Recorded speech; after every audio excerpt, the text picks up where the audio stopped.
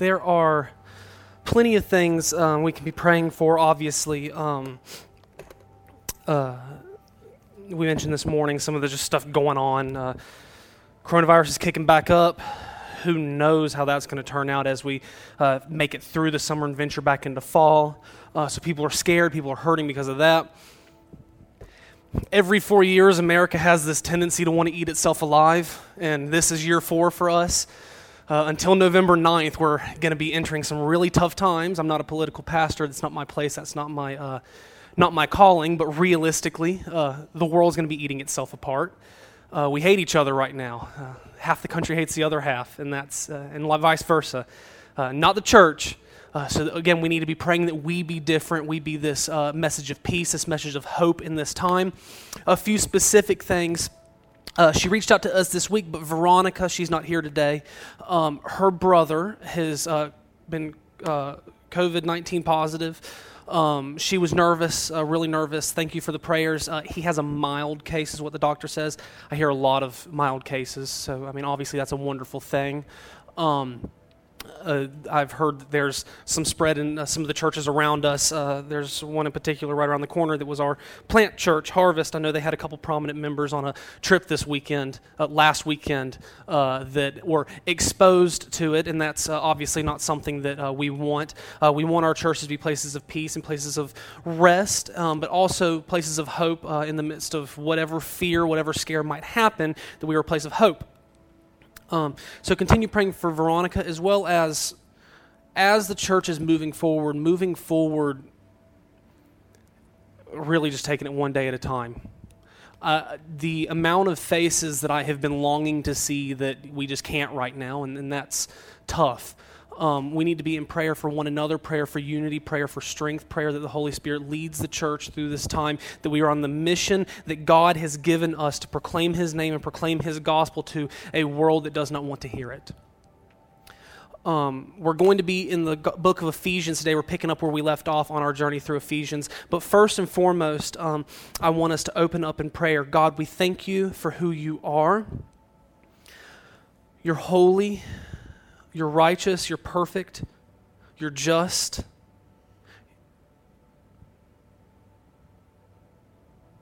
You deserve our fear and reverence, but at the same time, You've given us a nearness that we can't have with anyone else. And we worship You.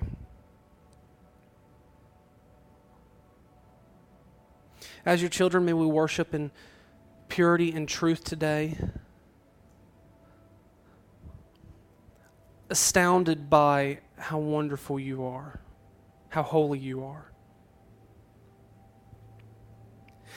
In righteous fear and humility, aware of how far we fall short, and then overjoyed by how much You have lifted us up to be in union with You.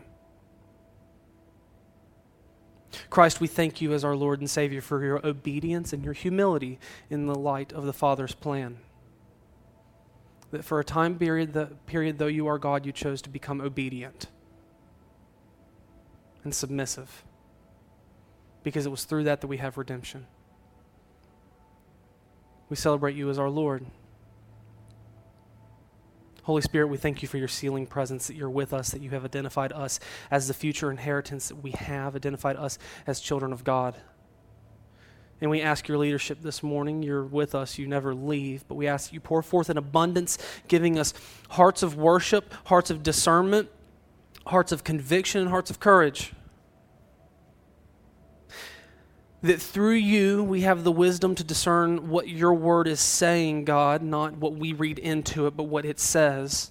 That with conviction, You hit us where we fall short, and with courage, we are strengthened by You to walk out of here looking more like Christ. Spirit, lead me as I preach. May I open Your word and speak what it says with purity and truth, and shut my mouth if I get started on something that's not in this text. That's not my place. And I know that. May this not be about us, but be about You, because You are worthy. In Jesus' name, amen. Ephesians chapter 2, verses 15 and 16. I'm actually going to pick us up, not in all the way back like we've been doing in Ephesians chapter 1, but I am going to pick up in verse 11. Therefore, remember that you, once Gentiles in the flesh, who are called uncircumcision by what is called the circumcision, made in the flesh by hands, that at that time you were without Christ, being aliens from the commonwealth of Israel and strangers from the covenants of promise, having no hope and without God in the world. But now in Christ Jesus, you who were once far off have been brought near by the blood of Christ.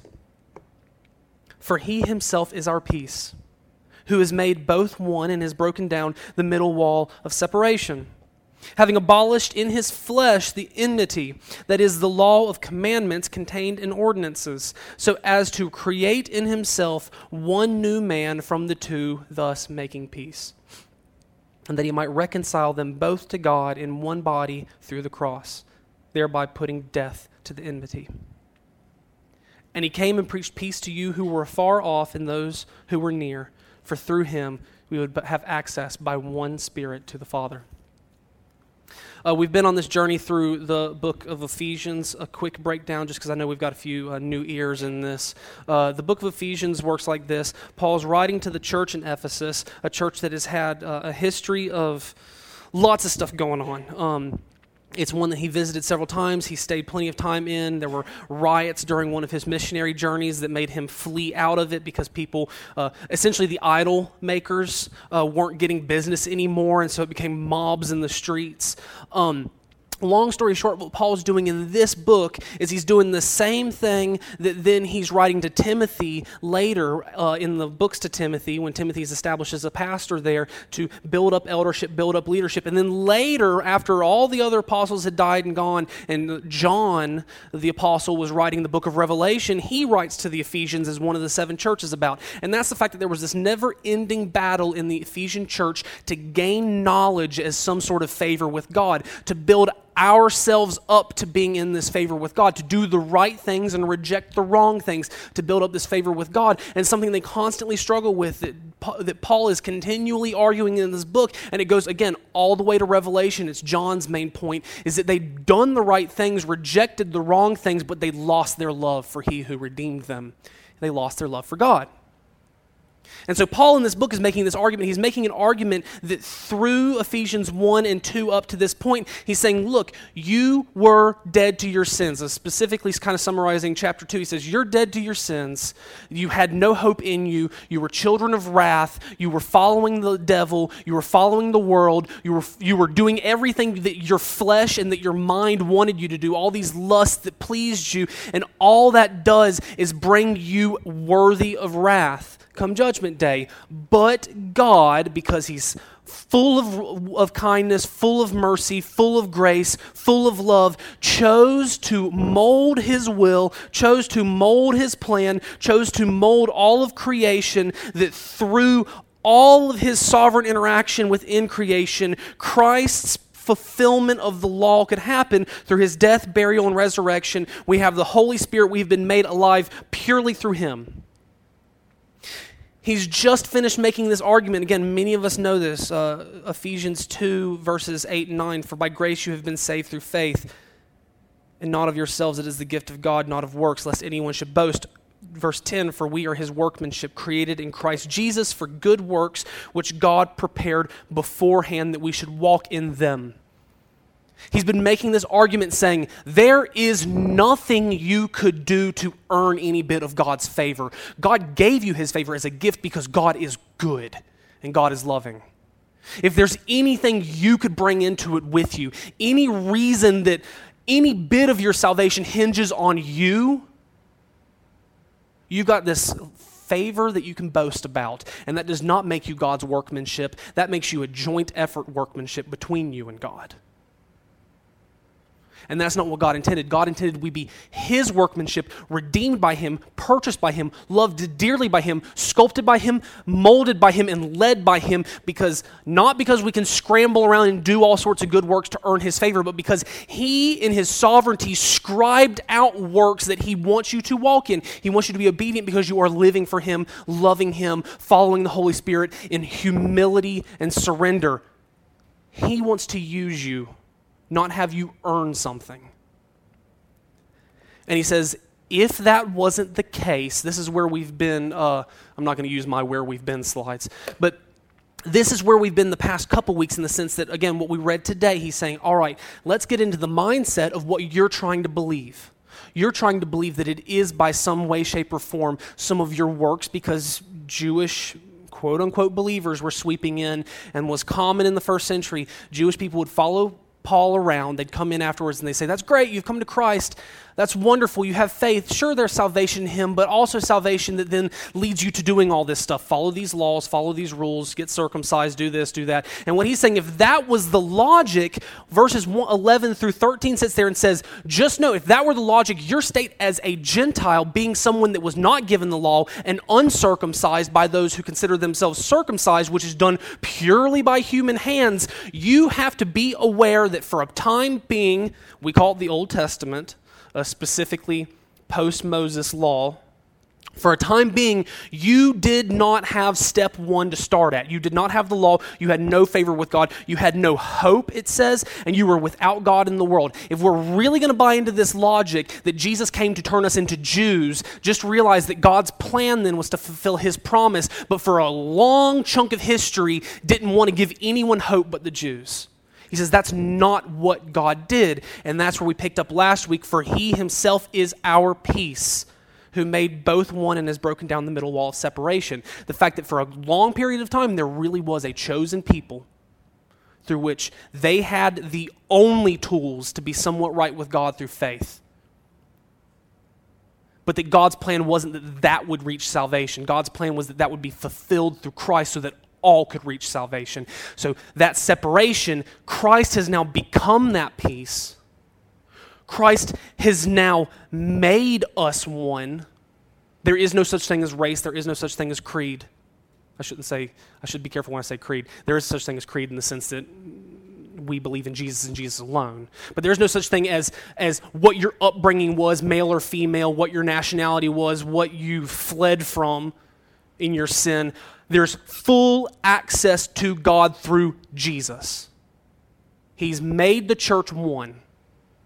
He is our peace, and he broke down the middle wall of separation. And now we pick up in verses 15 and 16, having abolished in his flesh the enmity, that is, the law of commandments contained in ordinances, so as to create in himself one new man from the two, thus making peace.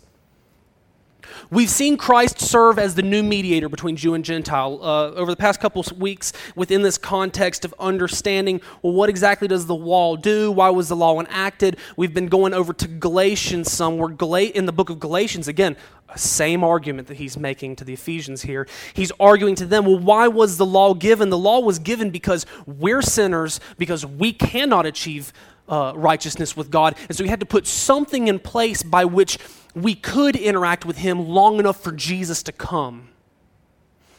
And so we've seen that now, where once the law was the mediator, prior to that they had Moses.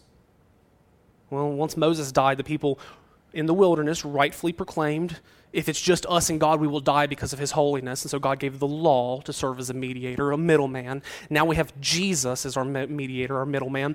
What he's been arguing for the Ephesians church is that they don't need to believe the lies that come with the works of the law being necessary for salvation. Again, this Jewish thought.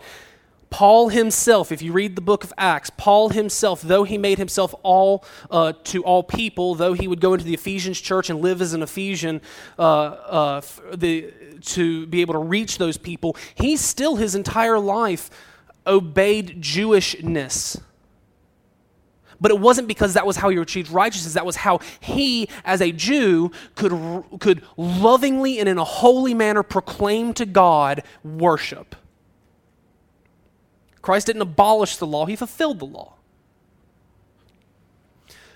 What he's arguing to them is, look, it's one thing, for instance, for a Jew like myself to continue practicing Jewish eating habits or continue practicing circumcision with my family or to continue practicing all the holidays and celebrations and feasts. He says, it's one thing entirely for me to continue doing that now as an act of celebration and worship of a holy God, seeking to do it for his glory. It's nothing entirely for me to bring that into the church and preach something that is not Christ, to preach Jesus plus, as we oftentimes refer to the Catholic Church. It's white people's version of Jesus plus. The mindset has done nothing but establish a fracture between those with God's presence through the law and those without.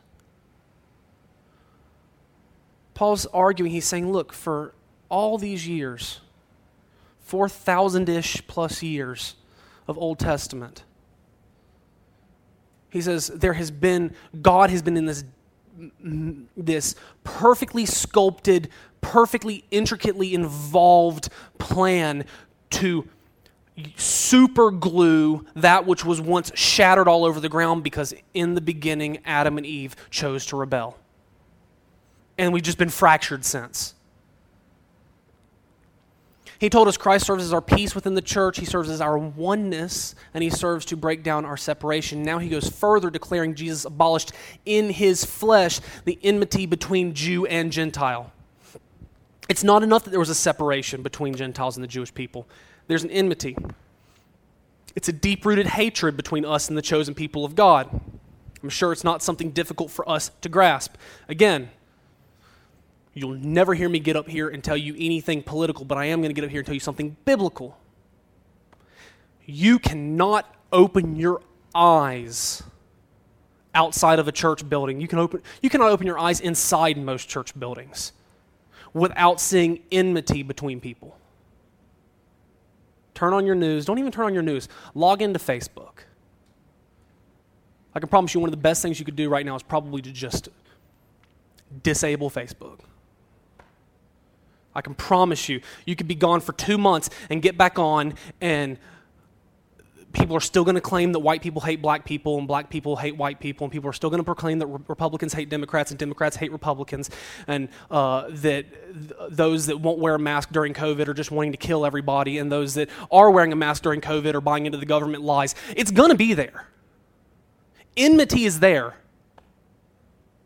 It is. What Paul is saying is he's saying Jesus didn't come to give you the right side to stand on in regards to enmity. He came to abolish it, and not just abolish it, but to take it on in his flesh, to kill it by killing himself. How far the Son of God went to crush that, which all we want to do is crush each other with. Romans 8, 5 through 8. Again, I'm reading in the NLT. It's easy to listen to. Those who are dominated by the sinful nature think about sinful things, but those who are controlled by the Holy Spirit think about things that please the Spirit. I'm sure we would all agree with that. That's just logic. A lot of Romans is just logic. So letting your sinful nature control your mind leads to death, but letting the Spirit control your mind leads to life. For the sinful nature is always hostile to God. Enmity. It's that same word. If we live with a fleshly mindset, if we live according to what our carnal desire, with what your first instinct emotion, say something happens and your spur-of-the-moment emotion that is not filtered through your theology. I always say everything you've been given, every gift you've been given, every personality trait you've been given, the unique, special way you've been created, it's wonderful, it glorifies God, but it has to be filtered through your theology. Do not respond to anything without first letting it filter through your theology.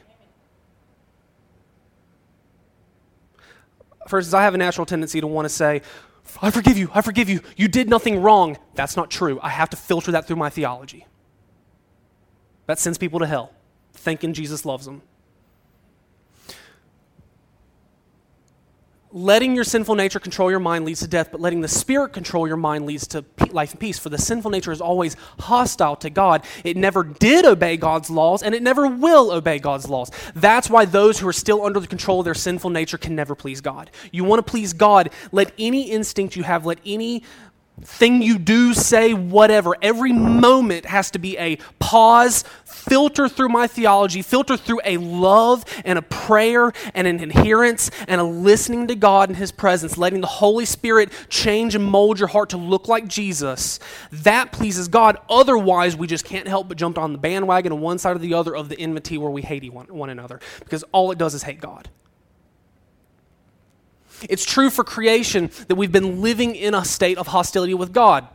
Our sinful nature leads us to death and separation from God, and this spreads into our relationship with those around us. The only way for us to live in true peace with those around us is to first have peace with God, being able to follow the leadership of the Holy Spirit. I think it's beautiful right now. I know I tend to be overly plugged into what's going on culturally at the moment in my sermons. But I think it's beautiful right now. You listen to anyone on the news, and what they're trying to proclaim is that the other side doesn't want peace, the other side doesn't want justice, and I'm not even favoring one side or the other. I'm saying either side you listen to, the other one doesn't want peace, the other one doesn't want justice, the other one doesn't want righteousness, the other one doesn't want love, the other one doesn't want grace.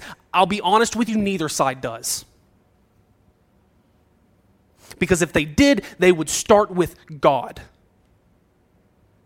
How on earth would I expect to be peaceful with anyone if I can't be peaceful with the Creator that made them? It was a conversation yesterday with my grandfather, talking about the beauty of a Christian influence in a court situation where someone goes into a home at night and murders a family except for one of them, and that one Christian member is able to stand there in court and say, certainly, that person needs to be rehabilitated, that person needs to serve a punishment, whatever, but that person can sit there and say, I forgive you because Jesus offers you forgiveness. Why? If I can't grasp that God doesn't want to condemn someone to hell, that he'd rather have them repent and turn, I can't grasp that until I first understand the same thing went with me. Galatians 5:19-21. When you follow your desires of your sinful nature, the results are very clear. Sexual immorality, impurity, lustful pleasures, idolatry, sorcery, hostility, again, that same word for enmity, quarreling, jealousy, outbursts of anger, selfish ambition, dissension, division, envy, drunkenness, wild parties, and other sins like these. Let me tell you again, as I've said before, that anyone living that sort of life will not inherit the kingdom of God.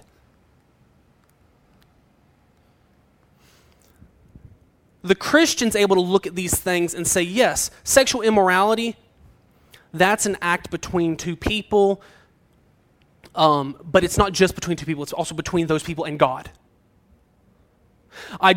Impurity, lustful pleasures, idolatry, sorcery. We have this tendency as mankind to compartmentalize ourselves into these different areas where, well, what's the effectiveness of this on so-and-so? What's the effectiveness of this on so-and-so? And, well, as long as it's not hurting anybody, no, that is not the question. Where does it stand in the eyes of God? David, after all that terrible stuff he did with Bathsheba, having her husband killed, he falls before God and he says, I've sinned before God and God alone. He sinned against a lot of people, but correcting those wrongs wasn't going to do any good if he wasn't correcting himself before God.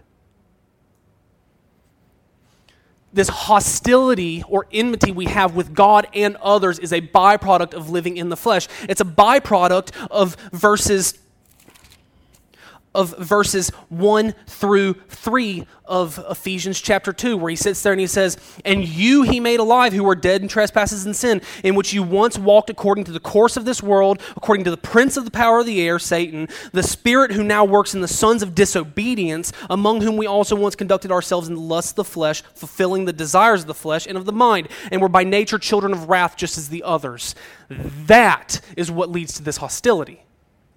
It's a serious problem the world has, not just something that serves as an inconvenience or some sort of shame. It's not a shame that the country's falling apart and people hate each other. That's not a shame. It's not a shame that churches are getting up every Sunday and preaching everything except the gospel of Jesus Christ. It's not a shame. It will not inherit the kingdom of God. It's bigger than a shame.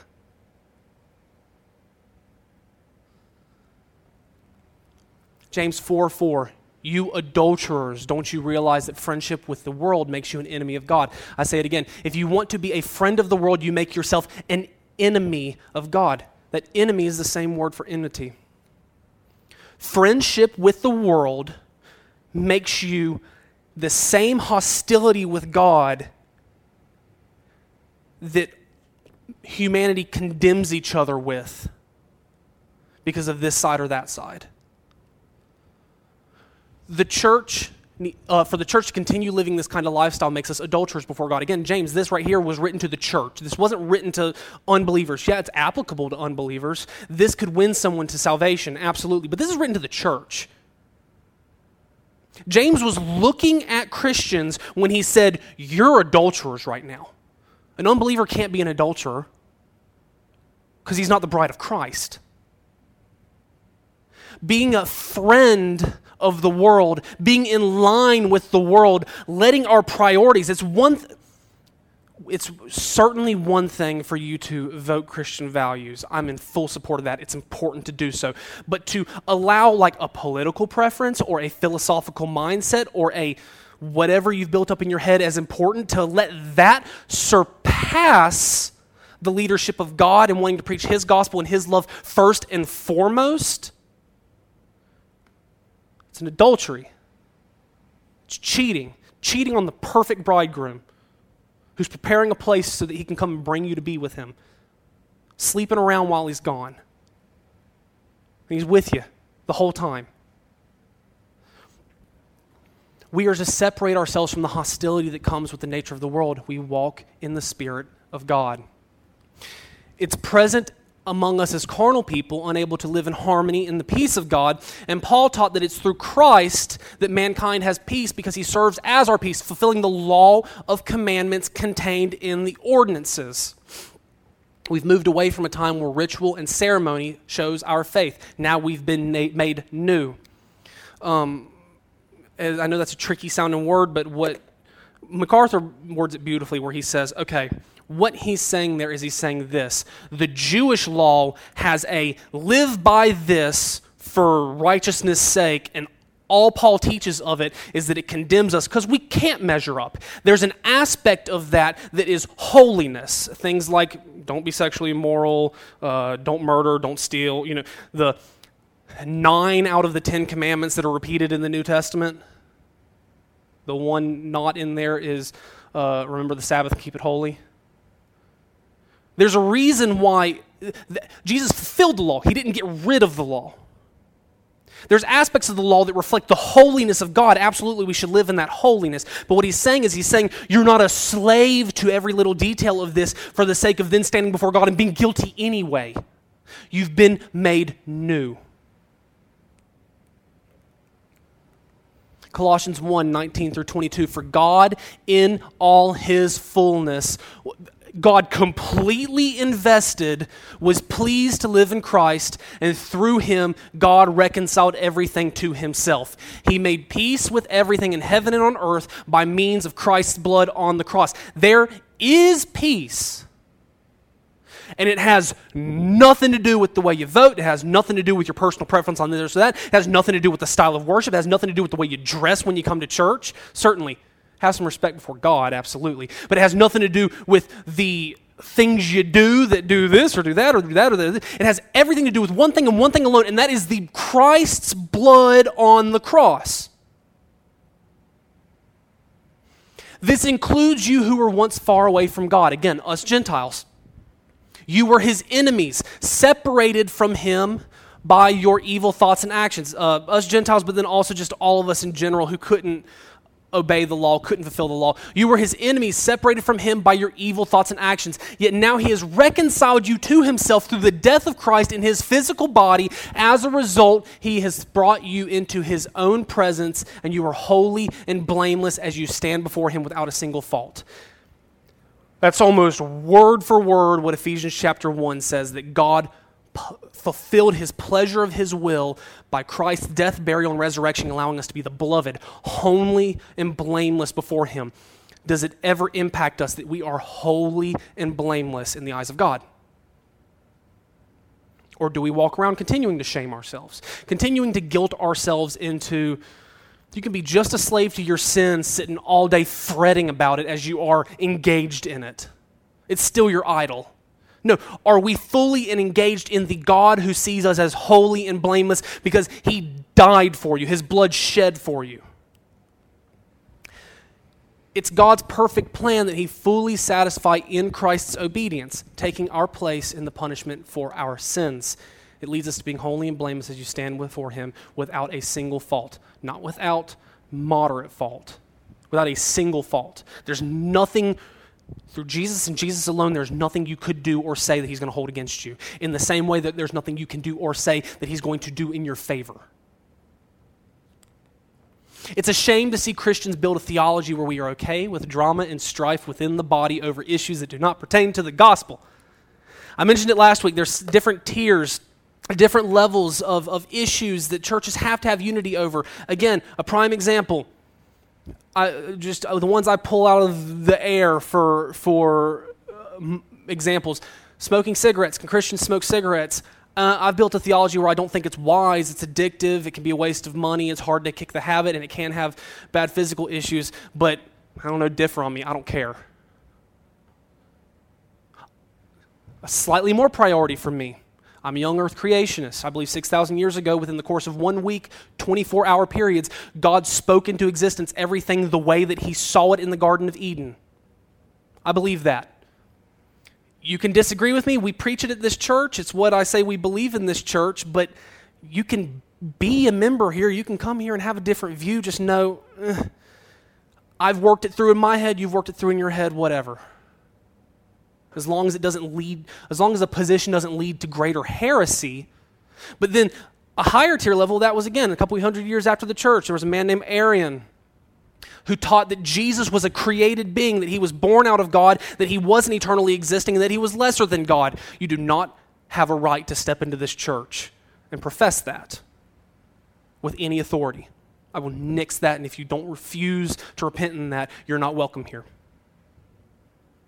Does that make sense? We work through these things.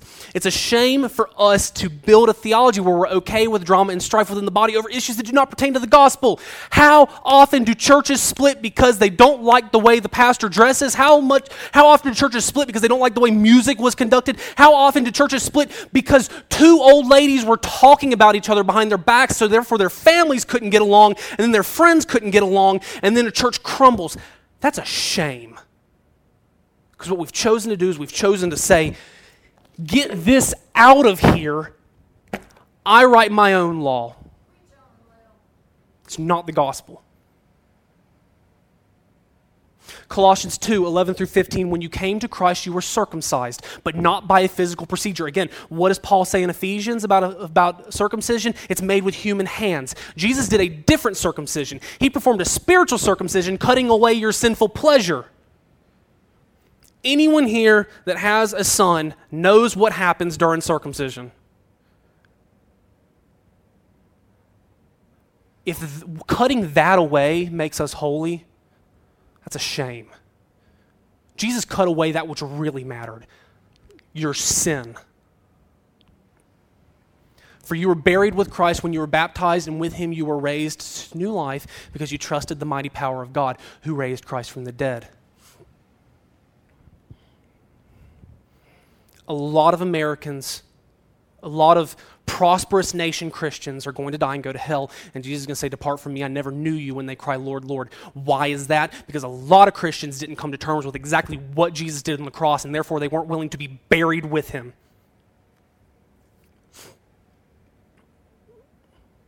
Why? We do it with our pictures of heaven. Why do I paint heaven to look the way I want it to look? As if God can't do it better. This week I was walking on a long walk with Watson, and I got that faint smell of the salt air, like almost like the coast. And I sat there and went, I can't wait for all this nonsense to be over so that I can make a trip to the coast, smell the salt air, clean my sinuses, and be good. And I thought, I would love for this smell to be in heaven. To be perfectly honest with you, God couldn't care less if that smell is in heaven. There's something much better at store. And we really do have to warn ourselves as Christians, the image we've painted of what our salvation looks like, the image we've painted of what Jesus looks like, the image we've painted of what the church looks like, the image we've painted of what heaven looks like, the image we've painted of what God looks like. Is that what we want it to look like, or is that what God has revealed it looks like? Because if it's what we want it to look like, Jesus didn't die for you. You believe in some other person. And that's very, very dangerous. Very, very dangerous. That's what leads to, I'm spiritual but not religious. No, you don't love God and you don't love his church.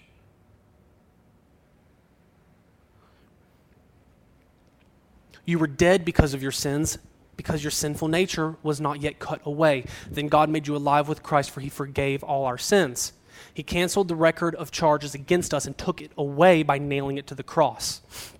In this way, he disarmed the spiritual rulers and authorities. He shamed them publicly by his victory over them on the cross. Mankind points to the cross of Jesus as if it was some sort of failure for the church. No, that was God shaming everything that could have any sort of spiritual power over you. Publicly shamed them through his death. What looks like the greatest failure in any sort of spiritual history, in reality was the greatest and only creator God boastfully proclaiming his victory over it. The result of Christ's unifying presence, the conquering of sin and death, and the fulfillment of the law is that we were finally able to live at peace with one another because we live at peace with God. The purpose isn't for us to live in peace. The purpose is for us to live with God. The byproduct is that we live with peace. And what Paul is arguing here is he's saying, you're making the law which kept you at peace and kept you away from God as if it's the thing that's going to bring you peace with God. It's not. He's given you peace. He publicly shamed the so-called spiritual rulers and authorities by willingly allowing our sin, both us with the law and those without the law, to be nailed to the cross with Christ. It's through faith in him that we are able to, that God was able to create in himself one new man from the two, thus making peace. For a period of time, the separation that was present between Jew and non-Jew was necessary for God to keep peace with humanity and preserve a remnant through which he could send Christ. However, the separation is no longer necessary. Galatians 6:12 through 16. Those who are trying to force you to be circumcised want to look good to others. They don't want to be persecuted for teaching that the cross of Christ alone can save. And even those who advocate circumcision don't keep the whole law themselves. They only want you to be circumcised so they can boast about it and claim you as their disciples. Beware any theology about you earning any sort of favor with God. I'm going to stop here today. But I've built up a rule for myself. Until someone's going to stand up and say, you did not, cannot, and will never be able to earn any favor or any grace before God. He freely gave it to you. Repent of your sin and turn to him. I won't listen to anything else they have to say. I mean, I'll listen to them to build some sort of relationship and whatever, but I'm not going to let it sink into my heart. You don't serve in a church to earn favor with God. You serve in a church because you love his body, because he's created you anew, and you see a unity there. You see, look around. Make eye contact with somebody that you do, it's not in your family. Everybody, look around. Don't just look at the person next to you. Until you're able to look at that person and say, that person and I are the bride of Christ in his eyes. That person and I are the chosen in Christ. That person and I are brothers and sisters, and not only brothers and sisters in Christ, brothers and sisters with Christ, adopted, and God is our Father. I love him or her because God loved us. Until we can reach that point, are we broken over our sin? Let's take a moment, all heads bowed, all eyes closed, just as we do every week. If you've never responded to the message of the gospel, it's a tough message. It is not ask Jesus into your heart in a prayer. Certainly you can word it in a way that a kid wants to, it's not a problem. But what it is it's Jesus paid it all for you because he loves you and he wants you to have peace. He wants you to have love. He wants you to have grace. He wants you to not sit around and fret and worry. He wants you to admire him because he's worthy of admiration. It's a great God who wants to rescue you, and all you have to do is believe it and admit you need rescuing. Repent and turn to God. And for those of us that are Christians, we've got a wonderful, wonderful community. Here, there's wonderful, wonderful communities all over this county. Countless for me to bring up.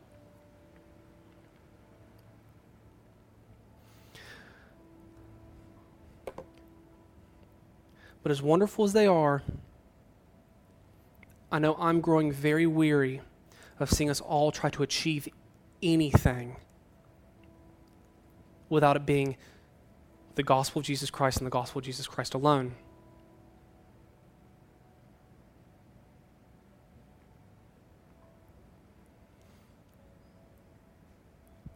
For the sake of trying to earn members, earn favor, earn Christian converts, win all this stuff, all we've done is allowed our churches to turn into which theme park do you want to go to? And that's a shame. Because all we've been doing is professing that going somewhere where the Bible is preached and where God is celebrated and worshiped, where we grow in our admiration of Him, isn't enough.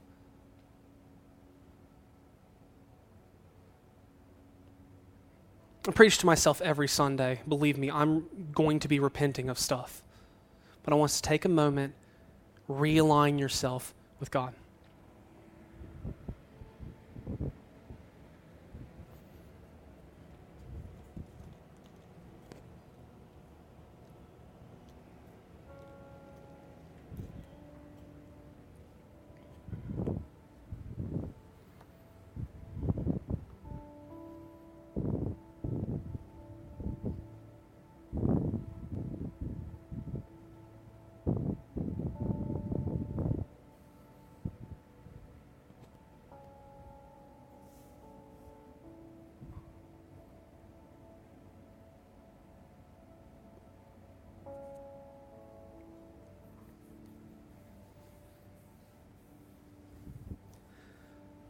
Lord, we thank you for your righteousness that you've placed over us, that you've made us holy and blameless in your sight, that you've restored us to you,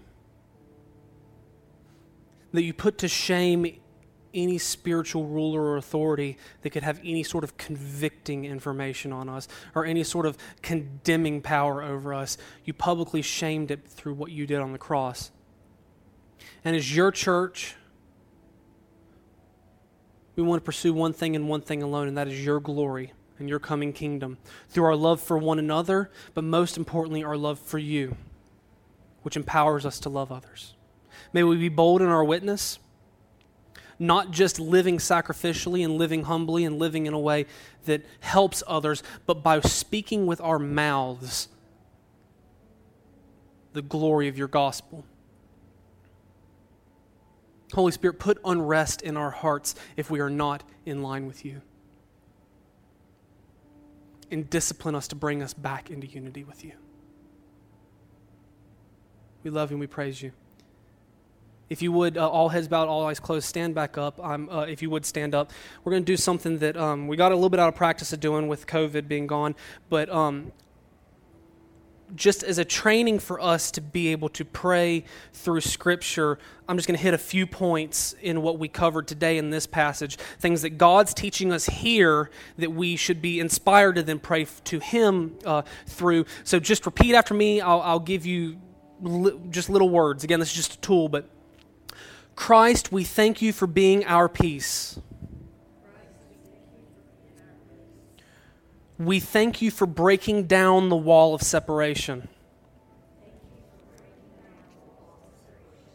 We thank you for fulfilling the law and declaring us righteous. We thank you for bringing us unity, that nothing can separate us if we're unified in you. We thank you for the cross and putting our sin to death.